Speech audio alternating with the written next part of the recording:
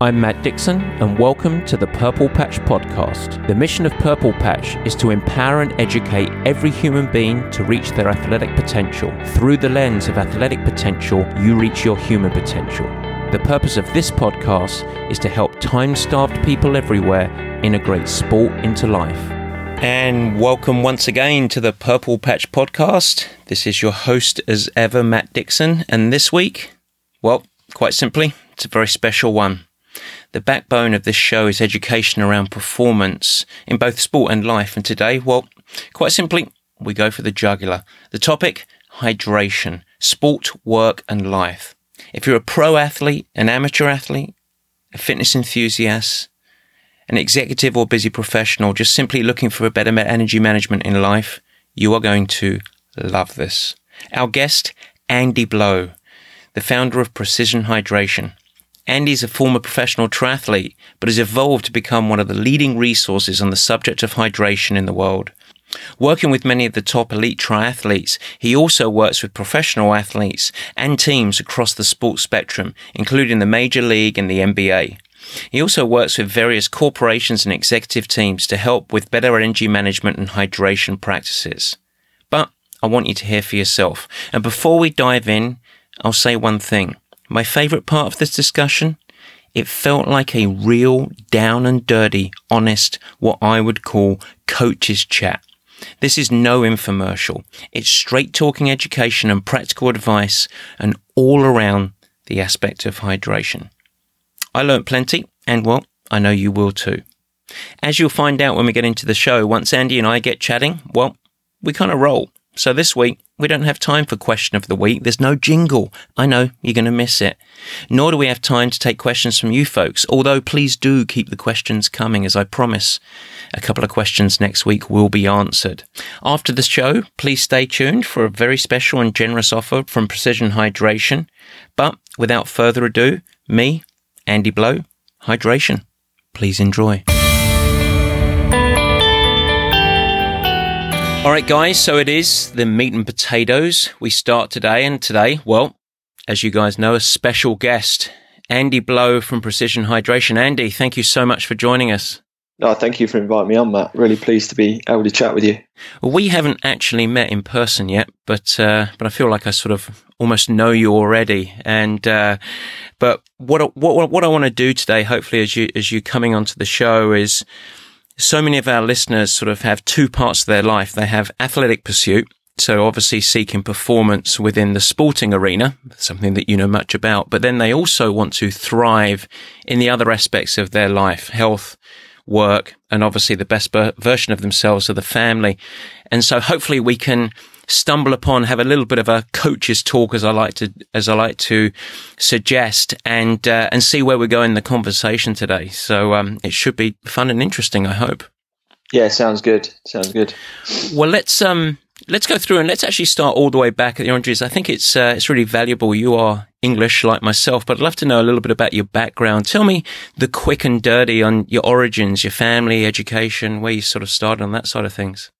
Yeah, sure. Well, I grew up in England, in the Midlands, in Leicestershire. I'm 40 years old now, so I was born in 78, and like probably most English kids or boys, at least of my age, I was big into playing football or soccer. Yeah. That was my early passion, sporting wise, certainly, and probably my biggest passion overall. I was an avid football fan. And played Sunday League football, pretty convinced, I think, as about an 8, 9, 10-year-old that I was going to be a professional football player. When I was in the early part of that learning curve, where you don't realise quite the necessary level of talent that you need for that sort of thing. So, I pursued soccer as a youngster, and gradually sort of realised, I think, as I was becoming a teenager, that I wasn't actually all that great at it, and I was doing a bit of cross country running and swimming as well. My dad was pretty good at pushing me to do and try different sports, and ended up kind of doing some little swim run races as part of the fitness for football, and found that I was doing a bit better at those than I was at football itself. And sporting wise, that's what led me gradually into the path of multisport and triathlon, which I then took up pretty seriously for a number of years. And how about in parallel to that with education? You give me a little background on your educational path and how that paralleled your sport in many ways. Yeah, I went to a normal sort of junior school and comprehensive schools in the UK, and studied. I studied GCSE PE, which was very new at that time because I was very interested in sport, because I was playing it myself. And then for my A levels, I actually did sports studies and biology with a view to either doing physiotherapy or medicine or sports science when I went to university. It's interesting. I did sports studies A levels, and I remember people turning their noses up rather at that. It was this new concept of sort of exercise physiology at the time. It was a little bit of a maverick sort of study at that time. Yeah, it was a different one, wasn't it? And I had a really good teacher for that, who was very much into all sorts of different sports and liked to encourage us to go and pursue things that we were interested in. And I remember we did he allowed me to do, for one of my studies, an aerodynamics study on cycling, because I was getting into triathlon at that time. And I remember what my dad and I did was we set up this rudimentary aero test where we went up a big hill near my house in different types of cycling clothing and sitting in different positions on a bike, with aero bars and without, and timed how long it would take to roll down the hill to see what was more aerodynamic. So that was when I first sort of got into studying sport, if you like. Real world wind tunnel. That's what that is. It's back in the 90s. Yeah. Back in the real world. And spare the humility. Tell us a little bit about your triathlon background, because you got a very strong pedigree in the sport. Well, I was really lucky when I went to university. Before university, I was doing triathlon kind of self-coached, and I used to train with Leicester Triathlon Club, which was one of the early triathlon clubs. There's only about 30 members, and a lot of the older guys there helped me out to train. But I was kind of reasonable level, but nothing particularly special. Then I went to university at the University of Bath, just as they were starting as a triathlon high performance centre. I met a guy who I believe Paul Newsome, who was on the sports science course with me, who's the founder of Swim Smooth. And Paul was a very good triathlete, junior triathlete by that stage, being coached by Chris Jones. And when I went to uni, I lived in the accommodation block next to Paul. We started training together, and that's when I started to sort of progress. And within about 7 or 8 months of training full time with Paul, following Chris Jones's program, I got my first junior GB vest going to the duathlon European Championships, and that was what started to make me feel like I wanted to, have a real serious go at triathlon and multisport.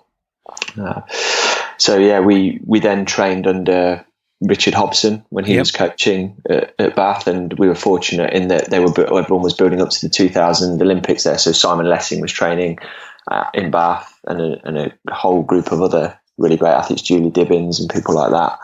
And I got sort of sucked along with that group and did a fair bit of training, got up to a reasonable level. I was never going to make the games realistically, so I then flipped to having a go at Ironman and Xterra in the early 2000s, and I got an age group world title at Xterra in, I think it was either 2000 or 2001, and then went on and did half Ironman and Ironman for a few years, got a couple of podiums and top tens in regional competitions. And then came the birth of something called Precision. So I'd love to dive into the not all of the listeners, particularly stateside necessarily, although you really are sort of emerging over here to a much greater degree. But not everyone will know Precision. Why don't you just give me the quick and dirty first on what you do as a company, and then we'll go into the why. Yeah, so what we do with Precision Hydration is sweat testing, a range of different strength individualized hydration products to make individualizing hydration very simple for athletes. So we can analyze sweat rate, sweat composition, and we have 4 different formulations or 4 different strengths of electrolyte replacement that can better meet an individual's needs, because individual needs are quite variable. And that all started from essentially started from personal experience of mine going to Kona and going to other hot Ironman races and having catastrophic experiences, because as it turned out, although I may not be a champion triathlete, I am actually a champion sweater. So at least I've got that on my CV. And that's really, I mean, every founder that I have met, they've got a very strong why behind it. And in many ways, yours was born out of the why was born out of your own, in some ways, personal exploration. Yeah. By the way, and as you answer that, I have had a catastrophic experiences in Hawaii too, so I share your pain. Don't worry about that. But tell me the mission of the company originally when you started. Did you realize that you would grow to the level that you have and where life has brought you now? No, I think definitely not. It started out as it was complete curiosity that got us going down the route.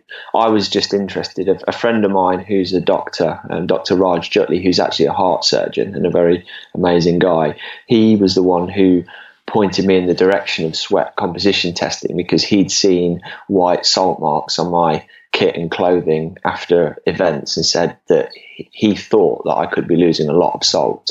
And I said, well, how do we figure that out? And he said, well, nip to the hospital and I'll show you how we do a sweat test. Got me sweat tested, and I found out that I lose a lot of sodium, a lot of salt in my sweat, just because of the way different individual sweat glands function. There is quite a lot of variance in that parameter.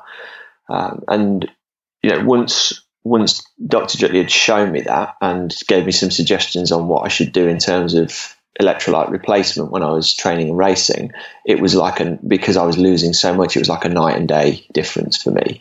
And I kind of parked the ideas around it once I'd solved my own problem, as I guess you often do as an athlete, because I figured out something that helped me, and then it was time to move on, and there were lots of other things to focus on.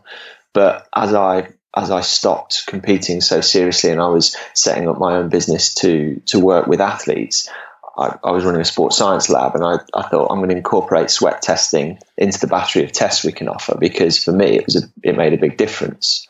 So then we started testing people, and we actually quite early on were asked to go and test some of the England rugby team. Oh, and interesting. It was at that point I started to think, well, actually, this could be interesting to loads of different athletes, not just triathletes or endurance athletes, but this could be interesting. And we just evolved from there. What really made a big change, though, was around 2010, 2011. We were trying to offer people, advice on what to do once they'd had sweat tests and we identified what their likely hydration needs were. We were drawing up a massive spreadsheet of hydration products on the market and saying, well, this one will fit this guy best and this one might be most appropriate for this guy. But it was very complex. And at the coalface, working with athletes, especially in a squad or a team setting, it was very difficult to implement any actual effective change. So we decided to sort of set Precision Hydration up as a business and produce some of our own products, some of our own drinks. And the way we describe it is that whereas the sports drink industry tends to give everybody a medium, if it was a t-shirt, if we use that analogy, we would produce a small, a medium, a large, and an extra large, and try to make it easy for people to select which one would work best for them.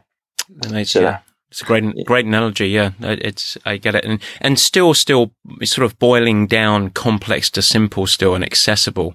You mentioned the coalface, not making it paralysis of analysis, but still making it approachable. Yeah, absolutely. It's about, for me, although I've got a background in sports science, I sort of still think of myself a little bit more as or at least come from the angle of being an athlete and to an extent a coach as well, because I've done a bit of coaching and trying to figure out things out that can affect change with athletes, or where you can put a practical solution or you can use some information very practically to change what someone's doing. That was one of my frustrations when I was doing lots of lab-based sports science, was often we do lots of lab-based fitness testing, which was interesting but wasn't always changing what athletes were doing. Yeah. Whereas what I've found with the sweat testing and being able to play around with the different products is you can affect change really quickly, simply and easily. The test that we do is a non-exercise test, so it takes 15 or 20 minutes. And, I was actually in the US, as you know, at the moment. I was in with a Major League Baseball team yesterday, and they wanted us to test one of their athletes who's been having lots of soft tissue problems, some cramping problems, and some problems in the heat. And we sweat tested him. He turned out to be like me, almost identical, actually very high sodium loss in his sweat. As that afternoon, we were able to implement new hydration regime with him because he was only previously just drinking lots and lots of water. And we tried him with some electrolytes, and so straight away we've been able to affect hopefully what will turn out to be a positive change for that guy. And it's very simple, and I enjoy that. I enjoy being able to go in and actually give athletes something to try that might benefit them immediately and see the results. And real world, it's wonderful. Well, let's take a step back and let's start at the ground up and let's talk about hydration from an educational standpoint. And I should preface this, I guess, when I talk as a coach, I have my master's in clinical physiology, but I say I did that in the late 90s. I'm not a physiologist, I'm a coach. And that's the angle that I bring to this conversation. When I talk to athletes to give us some context about hydration, I bucket it into different sections. I talk about performance hydration, so the fluids that they're taking in before, during, and immediately following a workout, and then daily life. And so you might think of it in different terms, and that's great if you do. Don't follow my lead, but in my lens, I'm asking you these sort of questions now on performance hydration, so sort of in and around exercise. Can you explain to us the reason that hydration is important? Very basic question. Principally, for exercise performance, hydration is mainly important for maintaining blood volume, because what you're doing as you exercise and sweat is you're losing blood volume. Your sweat comes from your blood plasma, it's from your extracellular fluid. And hydration, be it the sort of hydration status you begin exercise with, or where you end up after minutes or hours of exercise when you're sweating a lot, will have a huge bearing on your cardiovascular output. Because if you lose too much sweat volume, and you're losing too much blood volume, that is principally what's going to affect your performance. Now, there are other, having compromised hydration can do all sorts of other nasty things to the body in terms of, the state of your muscles and tendons and ligaments. It can affect your concentration and your perceived exertion. It can affect your thermoregulation, and all of those things combine to that if you get it wrong, or if you, particularly on the low side, if you get dehydrated or underhydrated, it will really it will cost you. And it's, once you become very dehydrated, it's a long way back. It's not a situation you can turn around very quickly when you're actually trying to perform. Yeah, so almost very, very different than, let's say, if somebody, as they like to say, bonked and they ran out of calories. You can take a quick hit of Coke or a gel or something. You might be able to come back over the course of minutes, but once you're in the whole of dehydration, you're not coming out of it in the course of the event, really, are you? No, you're largely, if you become seriously dehydrated, as can happen in longer, hotter endurance events, it's generally kind of, if not game over, it's certainly game over in terms of the top performance. Yeah, game compromised at the very least. Yeah. Yeah, absolutely. And then on the flip side, of course, you've got the overhydration problem, which because dehydration has been so magnified in everyone's minds over the last 20 or 30 years, with sports science kind of going down the route of trying to prevent dehydration, I would say we see as many problems with athletes in a performance setting overhydrating as we do underhydrating. And that's where there's a really big balancing act comes in, to try and sit somewhere between those two extremes.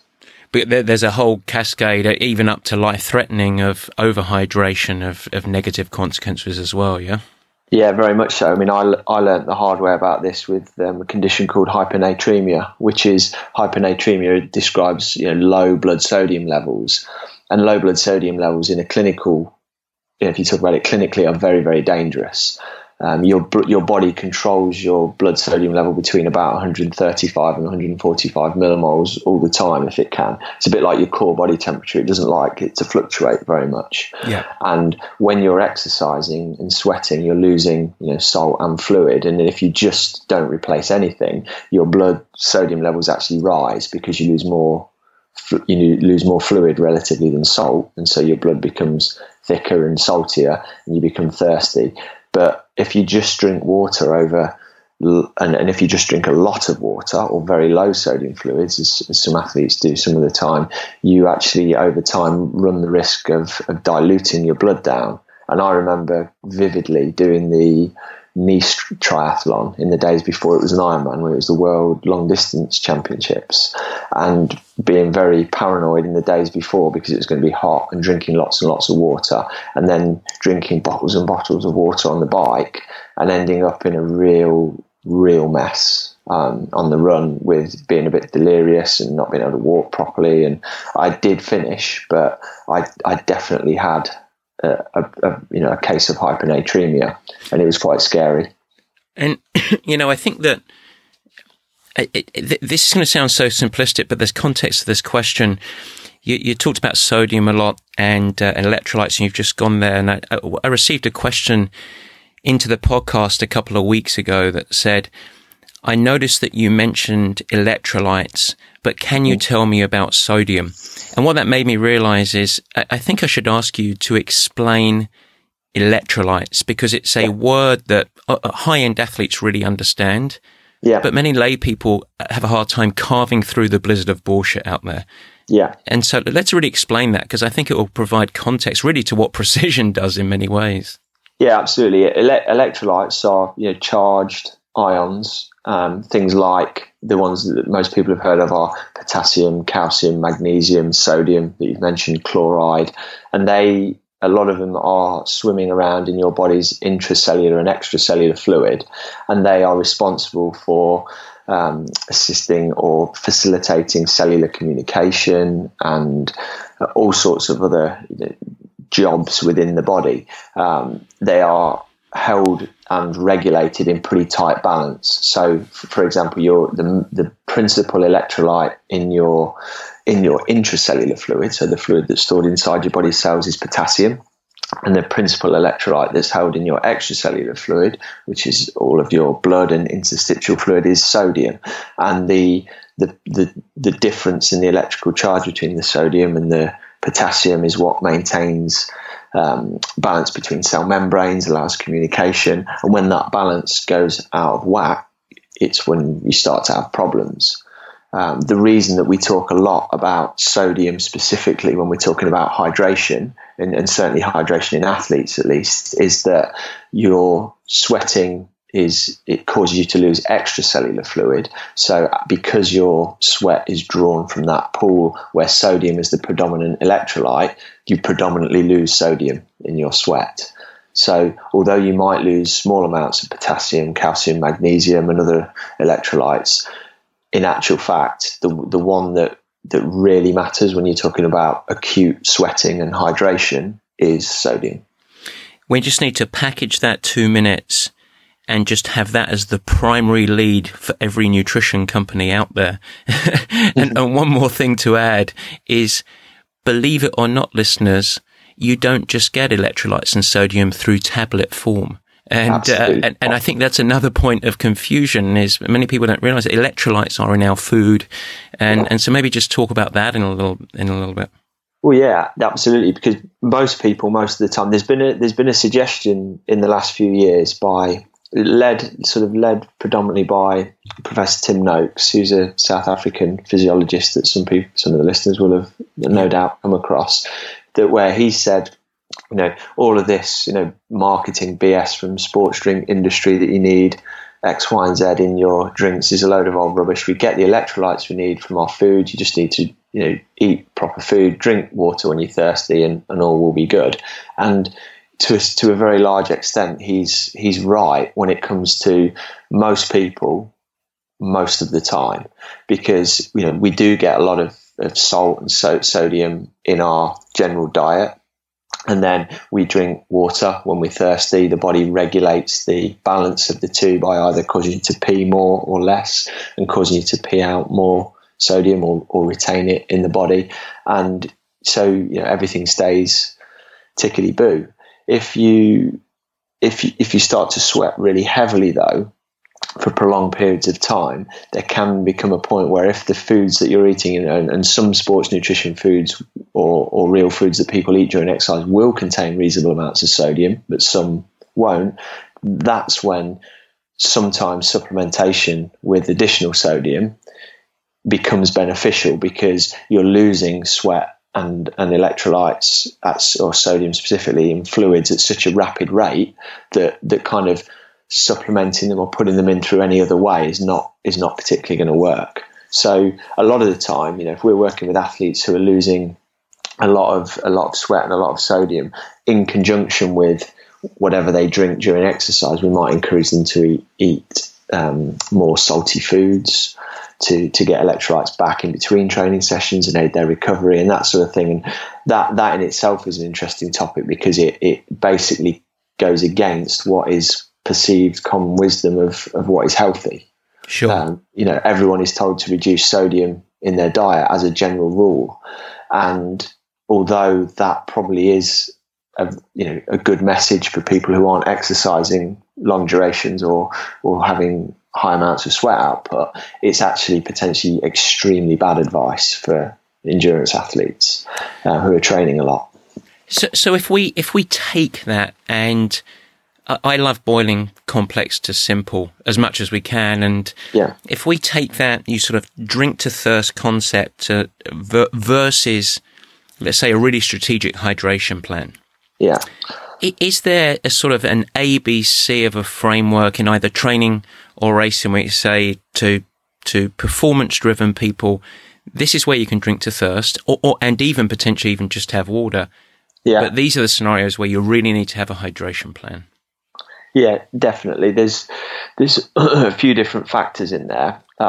First of all, I would say in general, we encourage athletes to, over time, really, really learn to listen to their bodies, so that things like responding to thirst and hunger cues and cravings for carbohydrates or salts or fluids, it becomes intuitive, and they become better able to self-monitor and self-manage when they're racing and training. So having generally speaking, the more experienced an athlete and the better a track record they've got of managing their nutrition and hydration intake, the more we would push them to rely on intuition and thirst and things like that to decide how much and when to drink and that sort of thing, how much electrolyte to take in. I remember speaking to Craig Alexander quite a few years ago when I used to do some writing for 220 Triathlon magazine, and I was interviewing him about his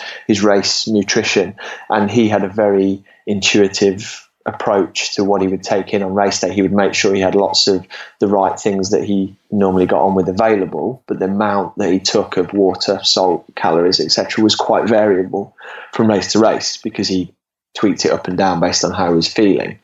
But at that level, and with that level of experience, athletes are able to rely largely on intuition, because they've got a huge database of experience to draw on, and they're very in touch with their bodies. Sure.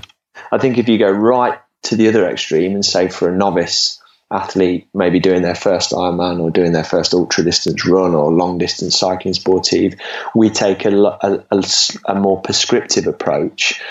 If we can, we don't ever tell people this is exactly how much you need to drink, or you should have a plan which is X, Y, and Z and it's followed to the letter. But we would give them much stronger guidance on saying, right, it looks like you should, based on the conditions, based on what we know about you as an individual, you should be drinking between 500 millilitres or about 16 ounces and 750 millilitres and 24 ounces of fluid per hour. That's the kind of ballpark we think you should be playing in. If you're going way beyond that, it may be that you're drinking a bit too much and we need to back it off. If you're not hitting that 16 ounces an hour target, then maybe we do need to up it a little bit more, because as you'll know, Matt, from experience, working with athletes at different levels, novice athletes often with their nutrition, hydration will go along okay for a couple of hours, 3 hours, and then fall off a cliff because they didn't see it coming. They didn't see the crash coming.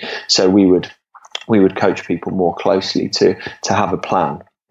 The best way to describe it, though, I think overall, is that we would encourage everyone, when they're undertaking a pretty strenuous activity or a long duration activity, to have a plan in place which is flexible, but which gives them some guidance on, right, based on either past experience and trial and error, or some lab testing and advice from someone professional who knows what they're doing. This is the ballpark in which you're going to be playing in terms of amount of fluid per hour, amount of sodium per hour, amount of calories per hour, and it gives you a range. And then you go and you work within that range. So you make sure you've got what you need available, so you're not going short, but also you're not then just tempted when the kind of panic sets in on the day to go, okay, well, a bit more is going to be better, and just go a bit crazy and go overboard. And turn into a foie gras goose type thing. Yeah, because we see people, the data is out there to suggest that some of the people who do Ironman events, especially quite slowly, and ultra marathons, can actually gain weight during an event because they overconsume. They're tempted to overconsume fluid, sodium, calories, or all three, and that can be quite negative for health and performance. It really is. And what about on the other side of the scale? And I often get this question, and because many time-starved people have this, okay, I'm going to get up in the morning and my training session is 60 minutes or 70 minutes. Yeah. What's the hydration approach for that? Well, I do a lot of my training in that particular scenario. I have to get up and at it first thing.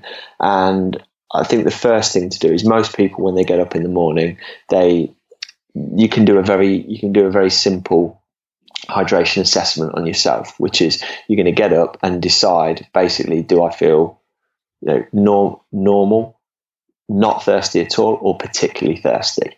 And that's a very easy thing to think about. And if you feel normal or not thirsty at all, then you're probably already starting the day okay. You're not going to be dehydrated. The second check is when you go for a pee, how dark is it? Because the first pee that you have in the day is often the most accurate indicator of your background hydration status. Yeah. It hasn't been affected by drinking anything caffeinated or taking in a large amount of fluid, which could cause you to wee more. So if you wake up and you are feeling okay and your pee is like a normal kind of straw-coloured colour, then there's not, if you're training for 45, 60 minutes, I don't think there's anything special you need to do about your hydration before you go. You might choose to have a small drink, but essentially just crack on.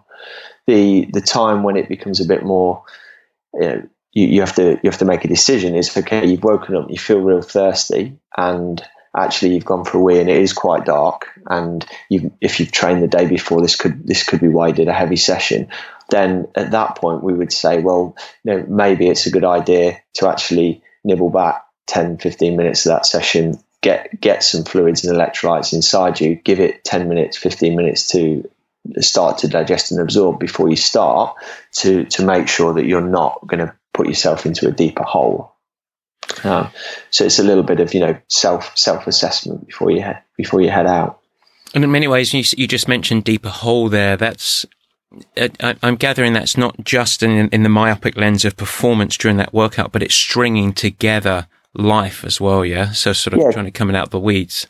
Absolutely, because if you're getting up to train early in the morning to squeeze it in, presumably you're off to work afterwards, or you're looking after the kids, or you're doing something which is going to require you to be on the ball. And if you start a session mildly dehydrated and you push yourself pretty hard, especially if it's an indoor session like a spinning class or a turbo session or a treadmill run or something where you're going to sweat a lot, then you are potentially going to feel quite lousy afterwards, and that's going to affect your cognitive performance, your physical performance. It's going to affect your recovery if you want to train later in the day or the next day. So I mean, a great example would be out here. I'm training in Southern California here myself at the moment, where it's definitely warmer than what I'm used to at home this time of year, and I'm making a concerted effort to have an extra either large glass of water or a large glass of one of the electrolyte drinks before I go to bed at night. And actually this morning I got up and did some hill running reps, but as well as a coffee, I had about 8 ounces of electrolyte drink as well 30 minutes before I went, just to really help keep on top of it, because I'm doing a lot more sweating than I'm used to at this time of year.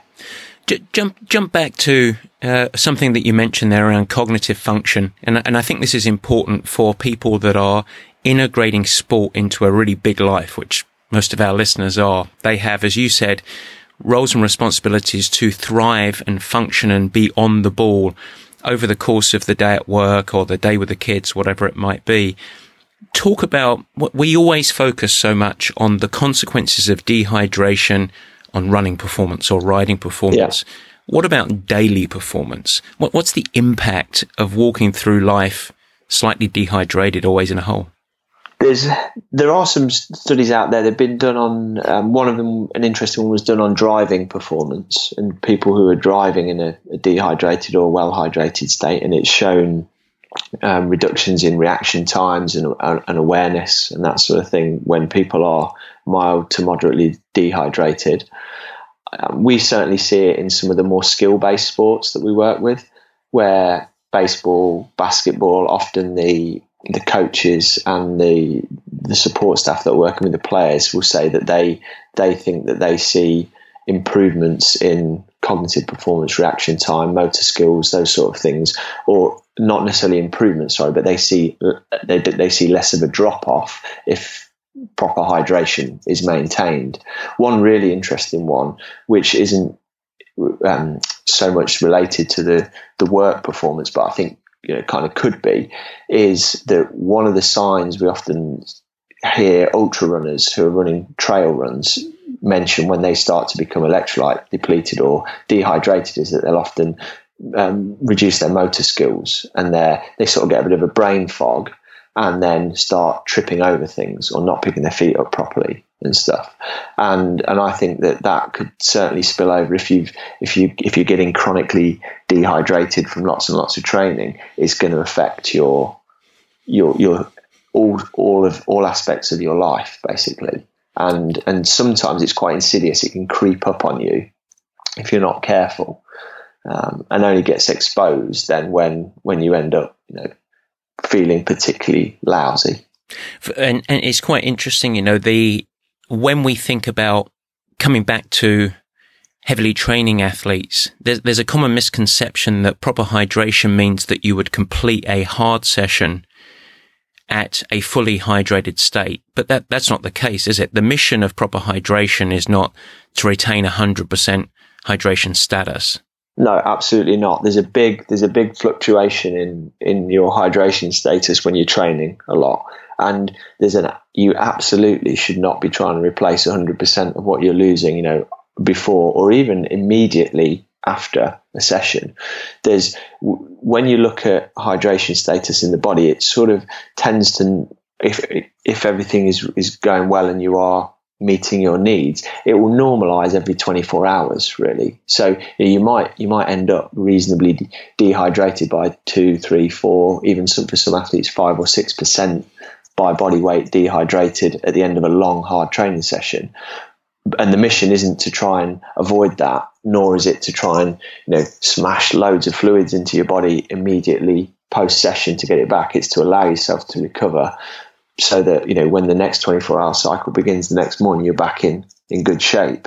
There's a very interesting paper that was written by some guys that were studying hydration status in military recruits, and what they did was they took a very simple metric which they called the WUT, which is the weight, urine colour and thirst metric, put it all together to create an idea of testing if someone is hydrated each morning. And basically they measure the body weight and see when you first get out of bed and see if it's balanced from where it was on baseline yesterday, whether it's up or down significantly. They were asking people, do you feel thirsty or not? And they were looking at the urine colour and saying, was it dark or was it normal? And then putting all of that into a Venn diagram, so 3 overlapping circles. And if in the centre of that, if your weight was more than 1.5% down, you're feeling thirsty and your urine's dark, it's a big red flag that you probably are dehydrated. If you've only got 2 out of 3 of those factors, there's a good chance you might be a bit dehydrated. And if you've only got 1, so you might wake up feeling thirsty, but your weight's normal and your urine's clear, maybe there's another reason for that. It's not likely to be just purely low body water. I thought that was a really interesting concept. It's very simple and relatively easy to apply, essentially. Yeah, so which is quite practical. It was something you mentioned there, which I think is really interesting. You have a heavily training athlete who is let's call it appropriately getting dehydrated in their training, and then is stringing together probably afternoon sessions. I'm going to ask you about afternoon sessions in a second, but so their job of hydration, let's call it daily hydration between, is really to restore hydration status. Yeah. Then you have a time-starved, busy executive, let's say, that is training in the morning, and their role of daily hydration is to restore some hydration status, probably from a less shallow deficit, but to thriving cognitive function, focused decision making. Yeah. So both have critical roles, and what I'm drawing from you to sort of make it really simple is that's not chugging down a gallon of fluids in the hour post. It's actually a habitual thing to stay sort of hydrated throughout the day. Definitely, it's staying on top of it in the long run, and understanding things like there's a lot of controversy about, for instance, in day-to-day life, people wondering whether if they drink caffeinated drinks, whether they're going to make them dehydrated or not. And that's a really interesting one, because it was always presumed a long time ago that, if you drink too many caffeinated beverages, you would, because of the diuretic effect, they cause you to wee, your hydration status would be negatively affected. Then a whole raft of studies came out that sort of aimed or purported to disprove that, saying that, when we actually measure hydration status in people who drink multiple cups of coffee and things like that, although they do wee more, the net fluid gain is still there because they're drinking liquids, and it doesn't make any difference. My own interpretation of that, though, is somewhat different, in that I know for sure that everyone responds very differently to caffeine, both in the terms of the stimulant effect, but also the diuretic effect. And for me, I know that, if I'm working and doing big back-to-back days of work, the biggest way that I will become, sort of dehydrated and start to function poorly, especially if I'm training in the evenings, is to drink too many caffeinated drinks. I have to limit myself to 1 or 2 a day, preferably in the early morning, and then I'm on to sipping, water or juices or electrolyte drinks if I'm training. Because it's just much. For me, that works in terms of maintaining fluid balance, dripping that in throughout the day. If I start on the afternoon caffeinated drinks, that's a slippery slope towards becoming progressively dehydrated. For other people, it seems to be less impactful, but I think that's one dimension where people who are working really need to figure out what works for them. And I think that the people that do get those sort of afternoon slumps, one of the counteracting components of that is, rather than grabbing certainly a Red Bull, but certainly a cup of coffee as well, the other thing is to grab a hot drink that can raise their core temperature, because there is some core temperature stuff going with the circadian rhythm, where it cools and it creates fatigue as well, which also does dehydration. Another part of it is you might just be dehydrated. And then the other thing I'd say is the impact. People drink coffee at 3:00 in the afternoon to wake them up, but they get into if that will disrupt sleep at night, then you're getting into the vicious cycle, aren't you? Because very much so. That's definitely something that I find with myself. The only time I break that habit will tend to be when I've flown somewhere and I'm jet lagged and kind of trying to stay awake in the afternoon, evening. On the first couple of days, I might, have a coffee in the afternoon, in order to do that. But I don't often find that to be, although it can be, very short term helpful, it's not often. I try not to carry it on as a habit, because I've learned, the hard way on the fact that can then negatively, affect you in terms of sleep quality, also in terms of hydration status for a couple of days. And of course, because if you're talking in the jet lag context, because I'm sure a lot of your listeners will be people who travel quite a bit, quite a bit of air travel combined, jet lag plus the dryness of the air, plus the fact that at airports people drink a lot of coffee, often a lot of alcohol. The recipe for dehydration there is massive. And with all the long haul flying I've done in the last few years, I've definitely got into a much better habit of really minimizing caffeine, really minimizing or avoiding alcohol, drinking a lot more water and electrolyte drinks on the plane, and found that that's made a huge difference to how I feel when I travel, and then subsequently how you can perform and function at work the day or two after you get to where you're going. I think we could do a whole show on travel, and people would absolutely love it. But I want to give you one quick 1 minute on alcohol, because you mentioned it. Yeah. That's a common one. A couple of glasses of wine at night, a beer every night. A lot of people sort of have that as a part of their routine. What's the impact of that on a hydration status? I think if you're habituated to it and it's a reasonably small amount, then I don't think it has any particularly negative effect at all, really. Not based on my own experience and from what the research literature says. Again, it comes down to that sort of dose response thing. Maybe one beer, you don't have so much of a diuretic effect and you don't wake up with a dry mouth and that kind of thing. If it becomes 2 or 3, then it can start to push you the wrong way on that. And it's about understanding what your tolerances are on that. So, I mean, I enjoy a glass of wine, definitely, or a beer or whatever, and think if that's all part of your relaxation regime or just what you enjoy doing or socializing, whatever, it's definitely not something I don't think you get any additional benefit from completely going teetotal and cutting it out if you don't want to do that. Yeah. But I think you do have to have a pretty rigorous limit on if you're getting up and training the next day. Although you might be able to do it after a few beers, you are probably starting on the back foot from a hydration perspective, and that's when you're rolling the dice a little bit in terms of your One more question, then I want to ask about precision one more time, because I'm very interested in that. But I think it will be remiss of me. We talked about morning hydration with training.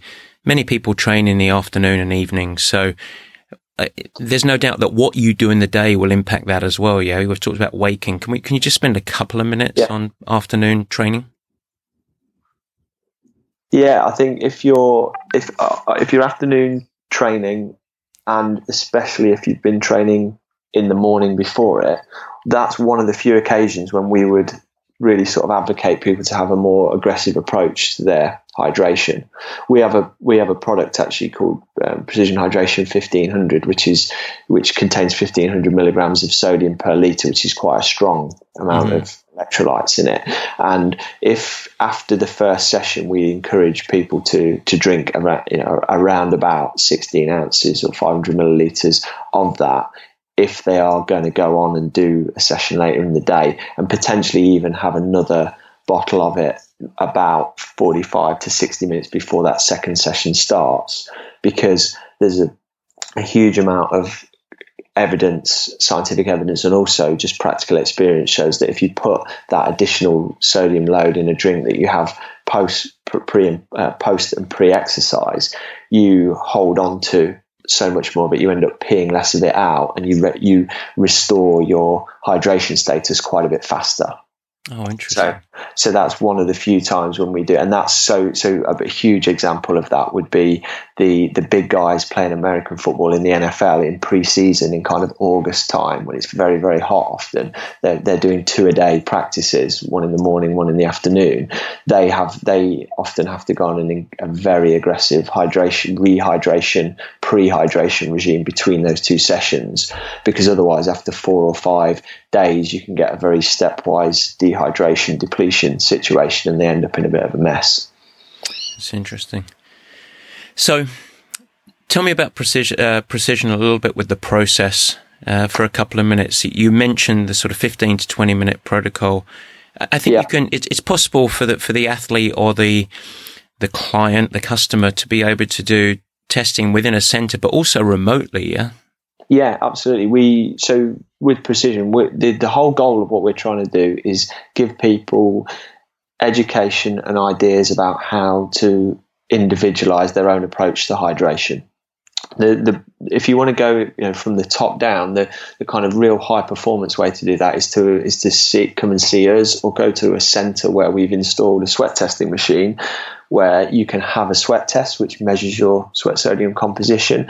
It takes you through a piece of software that asks you a lot of questions, which has got an algorithm behind it that then processes all that information and spits out a pretty detailed report on what we think you should do hydration wise, based on the type of event you're doing, the type of training you're doing. And that's like our high level service, but you have to physically go to somewhere where you can get a sweat test. And if people go to our website, precisionhydration.com, they can have a look at where the centers are. We've got them over different parts of the US.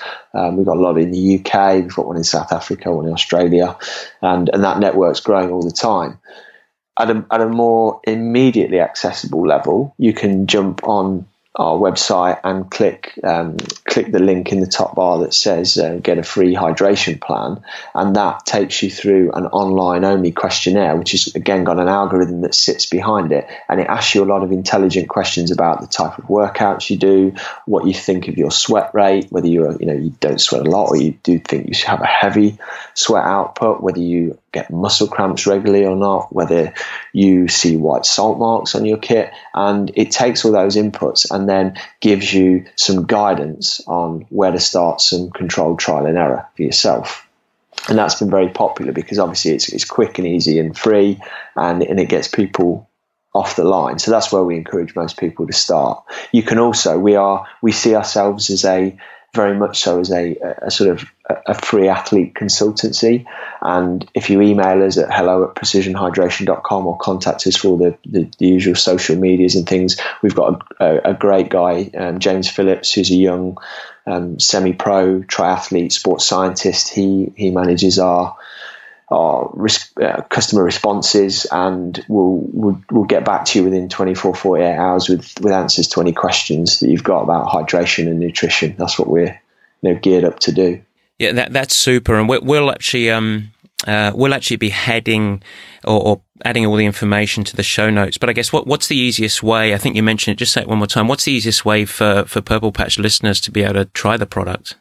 If Purple Patch listeners want to try our products, then the best thing for them to do is go to precisionhydration.com, try the free online sweat test, then use the code Purple Patch, all lowercase, and they'll get an additional 15% off their first order, so they can give it a try.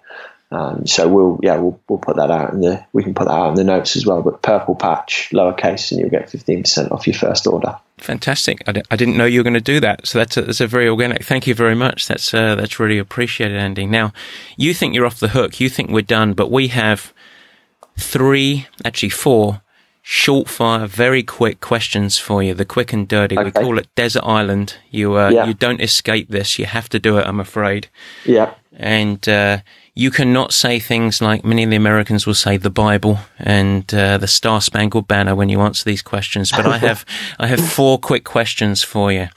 You can go from the gut on this. Yeah. So the first, and this is to give everyone, the listeners, the context, as most of you guys know, it's Desert Island. So you are going to be exiled to a desert island. You cannot take many things with you. You only have a few things. And the first question is, if you could bring one piece of music with you, what would it be and why? We want context with this.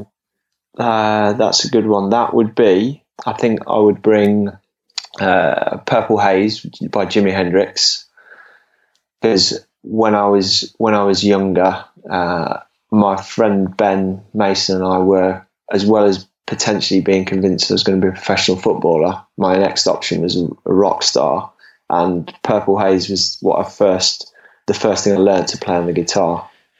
I don't know if I could still play it now, but I used to play it pretty badly. But that's still one of my favourite tunes, actually. Have you ever played it softly to Paul Newsome, just as he sat in the corner? See, we've got through the whole show without telling stories about Paul Newsome, so I had to get him in there. Yeah, no, there's a few. We could do another show all about that. All right, the next question: if you had one book to bring, what would it be and why? That's a tough one, because I'm a pretty avid reader. I love reading. A book. One of the best books I've read recently, which I could definitely read again, was by Phil Knight, the founder of Nike, and it's called Shoe Dog. And it's an incredible story, an entrepreneurial story of how he founded the business that we all sort of see today, which is a huge global business, and how he started it. I think he borrowed $700 from his dad and got the shoe company going. So that I found that book particularly inspirational. Yeah, it's I have yet to read it, but we actually have it, so that's on my holiday list. So I'm even more intrigued. So you have one other thing that you can pack in your very small bag. Don't go survivalist on me. Don't talk about matches or anything like that. What else would you bring? Well, my wife convinced me for my 40th birthday that I should get a Kindle because I read so much. And I was really anti the idea, actually, because I thought I'd love reading books. But now that I've got my Kindle, I've got about 400 books that a friend loaded up onto me for. I'd probably have to bring that. I don't know if I'd be able to recharge it on the island, but it'd be quite nice to imagine I could lay under a palm tree and just do a lot of reading. There you go. Not too bad. And you have the last question is, you have the chance as you get thrown on the boat to exile. You can offer the world one piece of advice before you go. What would it be? One piece of advice. Probably that if you're gonna go and try and do something significant, it will take at least 3 times as long as you thought and be 10 times more difficult. But if you persevere with it, it'll be worth it. That resonates 100%. That's what I'd like. That's what I'd like to be able to teach my son. It's what trying to start a business has hopefully been teaching me. So try and pass that one on. That's super. Well, Andy, thank you so much for sharing, for being so open, so pragmatic, and really sort of an inspirational talk. I really appreciate it. I know we went over time, but thank you so much for being on the show. No, thanks for having me on, Matt. Anytime, really enjoyed it. Well, folks, I got to say, I love that discussion. I hope you did too. Intrigued with Precision? Andy and the team at Precision have graciously put together an offer just for Purple Patch listeners. You can go to precisionhydration.com to receive a free hydration plan, as well as using this code Purple Patch. That's all one word, all lowercase, Purple Patch, and you'll get 15% off any product purchases. Okay, I'm out of breath. I think that's enough for this week, don't you? I'm off to hydrate. Here's hoping there's some beer in the fridge. All right, take care.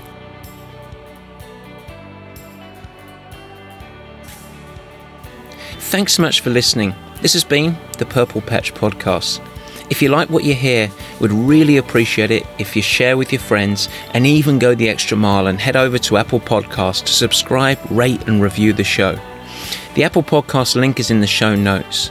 Your support and positive reviews go a huge way in increasing our visibility and also the exposure to time-starved people everywhere who want to integrate sport into life and ultimately thrive. Don't forget, you can also follow us on Instagram, Facebook and Twitter. Cheers!